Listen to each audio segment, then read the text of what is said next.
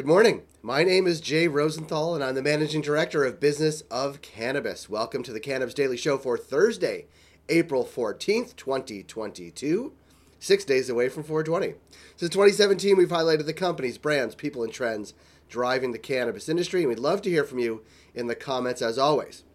As well, feel free to visit us at businessofcannabis.com and through all of our social channels, Twitter, LinkedIn, Facebook, Instagram, and if you're watching this on YouTube, please smash the subscribe button.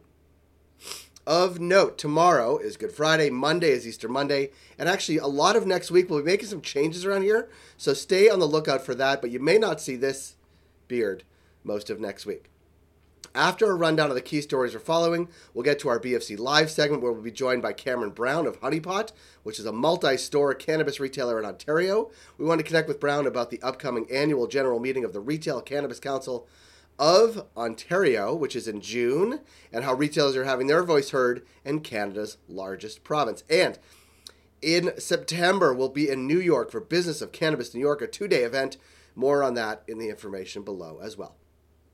For today's stories, will eastern U.S. states follow New Jersey's lead? How Moncton, New Brunswick's Organigram doubled revenue and grew market share? LA's Cannabis Fest may have to refund tickets, and the latest on the world's largest THC toxicology study. For our first story, Karen O'Keefe, the state policies director of the Marijuana Policy Project, and other experts predict several states could soon pass their own medical or adult use legalization, following in the footsteps of New Jersey. This in the Dales Report. Some states to watch. South Carolina. Yes, South Carolina on their medical front. Rhode Island for adult use. Kansas adult use. Delaware adult use. North Carolina medical. And longer term, Pennsylvania, New Hampshire, and our friends in Minnesota. There's some more updates. Mississippi's new medical program will launch late this year. Maryland is in the early stages of creating adult use legalization. Ohio could put adult use legalization on the ballot this November. Lots happening. For our second story, Moncton, New Brunswick-based Organigram CEO Beena Goldenberg joined BNN Bloomberg to explain how the company has grown market share and more than doubled revenue in its latest quarterly report. The highlights shred the company's value brand as the top-selling flower in the country. Edibles market share has doubled. The company's market share in the concentrates, particularly hash, has also increased. And Organigram is also focused on cost-cutting and efficiencies. And while the chocolate market isn't as large as Organigram originally thought, or I guess hoped, it is pivoting to gummies. Now, Organigram did report a net loss for the quarter ending February 28th. The net loss was $4 million compared to $66 million for the same period 1 year ago, so in the right direction, and revenues were up from $19.3 million to $43.9 million year over year, and net revenue was up from $31.8 million from $14.6 million. So everything going in the right direction, seemingly, at Organigram. Now, way back in 2019, March 2019, we were at their Organigram facility for a BFC Live stream from their Moncton facility. If you want to walk down memory lane, go to our website, check it out on businessofcannabis.com. For our third story, the city of Los Angeles has denied a permit for the first ever Green Street Cannabis Festival, which is, or was, scheduled to happen May 13th and 14th. This in page 6. In January, a press release said the festival would, quote, feature the city's top restaurants, the state's leading cannabis brands, and the world's top entertainers, all brought together to celebrate the cannabis industry. Now, another quote from an unnamed source in the story, they may have to refund tickets. It's a big shit show. We will see. It doesn't seem like LA is treating the cannabis industry with much respect. For our final story, BusinessCan's recent Q&A with the European Industrial Hemp Association's Managing Director Lorenzo Romanese tackles topics like the UK's FSA's Novel Foods Public List and the group's forthcoming toxicology studies. In the studies, they are based on a lack of research conducted on the types of products planned for the UK and European markets. It includes the biggest clinical trials for THC in the world to define a no observed adverse effect level and a lowest observed adverse effect level, so pretty technical terms there, and are related to identifying the tolerable daily intake of isolate CBD and full spectrum extracts. Quote, all the studies both for isolate and full spectrum CBD are concluded, said Romanese, and so far I can simply say that there is nothing to worry about. There were no values beyond or even near to the limit. So this product, according to levels that we have tested, can be considered safe. Those are the stories we're watching today. Join 12,000 others and catch all of those stories and more in your inbox every day at 7 a.m. Eastern with our Cannabis Daily newsletter. Coming up on our BFC Live, a conversation with Cameron Brown of Honeypot, which is a multi-store cannabis retailer based here in Ontario. He's going to talk about the upcoming annual general meeting of the Retail Cannabis Council of Ontario. Here is this conversation with Cameron Brown of Honeypot.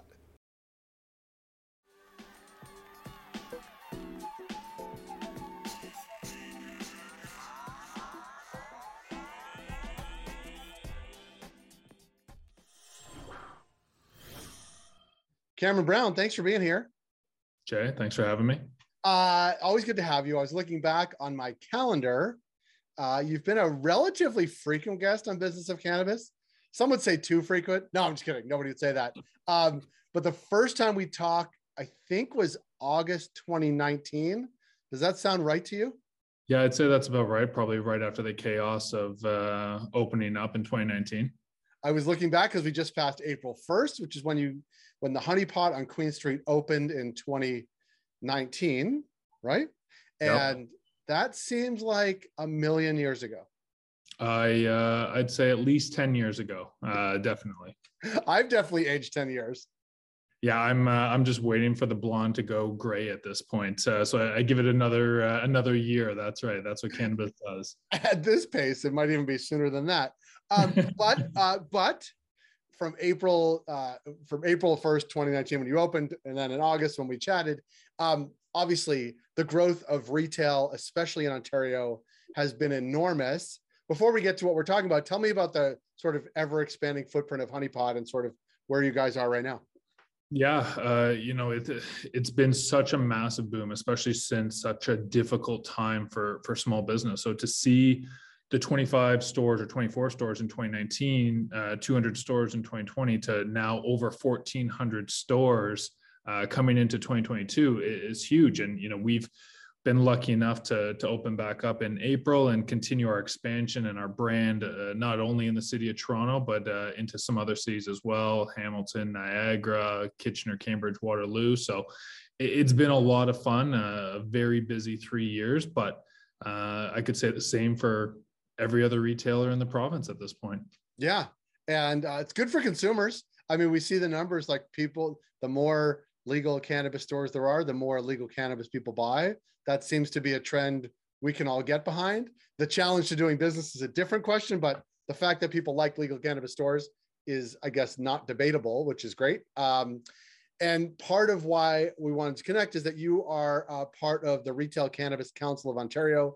It's like a trade group, and you have your AGM coming up in June, which sounds used to be like talk about an AGM and people getting together, people be bored, but like actually people are going to get together in June for an AGM and it's going to be awesome. Tell us a little bit about it. Yeah, that's right. As we start to see the scale up, a couple of retailers got together and said, we need a voice for independent retailers. There's a lot going on from the licensed producer side, but as we moved away from, 25 or 200 people, we figured we needed a voice that the retailers could be heard. We have, government policy that's affecting our livelihood on a daily basis and changes, especially during COVID, of lockdown, non-lockdown, essential, non-essential. How can we start to get involved in what's happening with the businesses that we're growing right now? So about a year ago, we started to put this together and we've been building it since. We've got a really good membership base and we're looking to get out to more retailers and include them in that conversation to have a say in what their day-to-day lives should look like when it comes to government policy. So we do have our AGM coming up. We're going to be doing it at Hotel X in June on the 10th and the 11th. And like you said, first event in person. We really wondered how we were going to do this, and the first year is going to be at this point a really good size. So we've had a ton of feedback of people looking to get involved and get in person and become a part of some of the subcommittees that we've been working on. It's exciting. I mean, it sounds funny to be like, people are actually going to be being at a meeting together. And I think if you ran this sometime prior to 2020, like, why are Jay and Cameron talking like that? But really to be able to convene with your people, independent retailers in Ontario, really after this huge boom of retailers opened up. And, there's always work to do from like an association perspective, an industry perspective, to have your voices heard. And things have changed even dramatically since then, right? I mean, first it was allow you to do curbside delivery, curbside pickup and delivery. Then it was e-commerce and all those things, and they became permanent and part and parcel because of COVID. But it does change the dynamic for independent retailers overall. And actually, as a line of business, like I wonder when you guys were starting up Honey Pot, like how important was that in your thinking, or was it we just need to jam these stores because they're going to be awesome? Now we have a whole e-com and delivery platform that changes things dramatically. Oh, the evolution of cannabis over a 3-year period is astronomical. Like it's just what we saw and the plans that would have been had in 2019 dramatically changed going into spring and summer of 2020, and then continued to change each year as COVID continued and government policy and public health, but also from delivery and curbside pickup and what we saw from regulations lightening up there.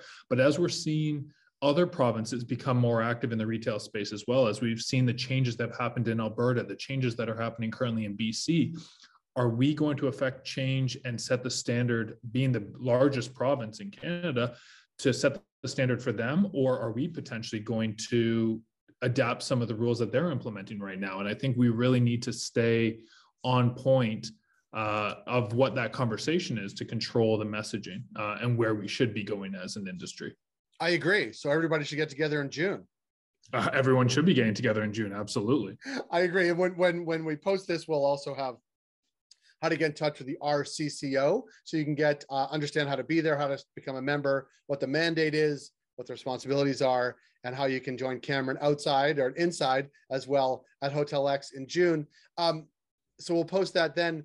I mean, I guess looking ahead, notwithstanding the AGM in June, like, I don't know if this growth is sustainable, but like, what do you expect a year from now, right? We're talking April 2022, thinking about April 2023.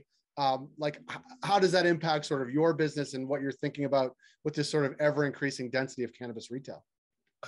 I think it's tough to say, because I think if you asked me that question a year ago, I wouldn't have said that we were going to be at 1,400 stores open today. Right.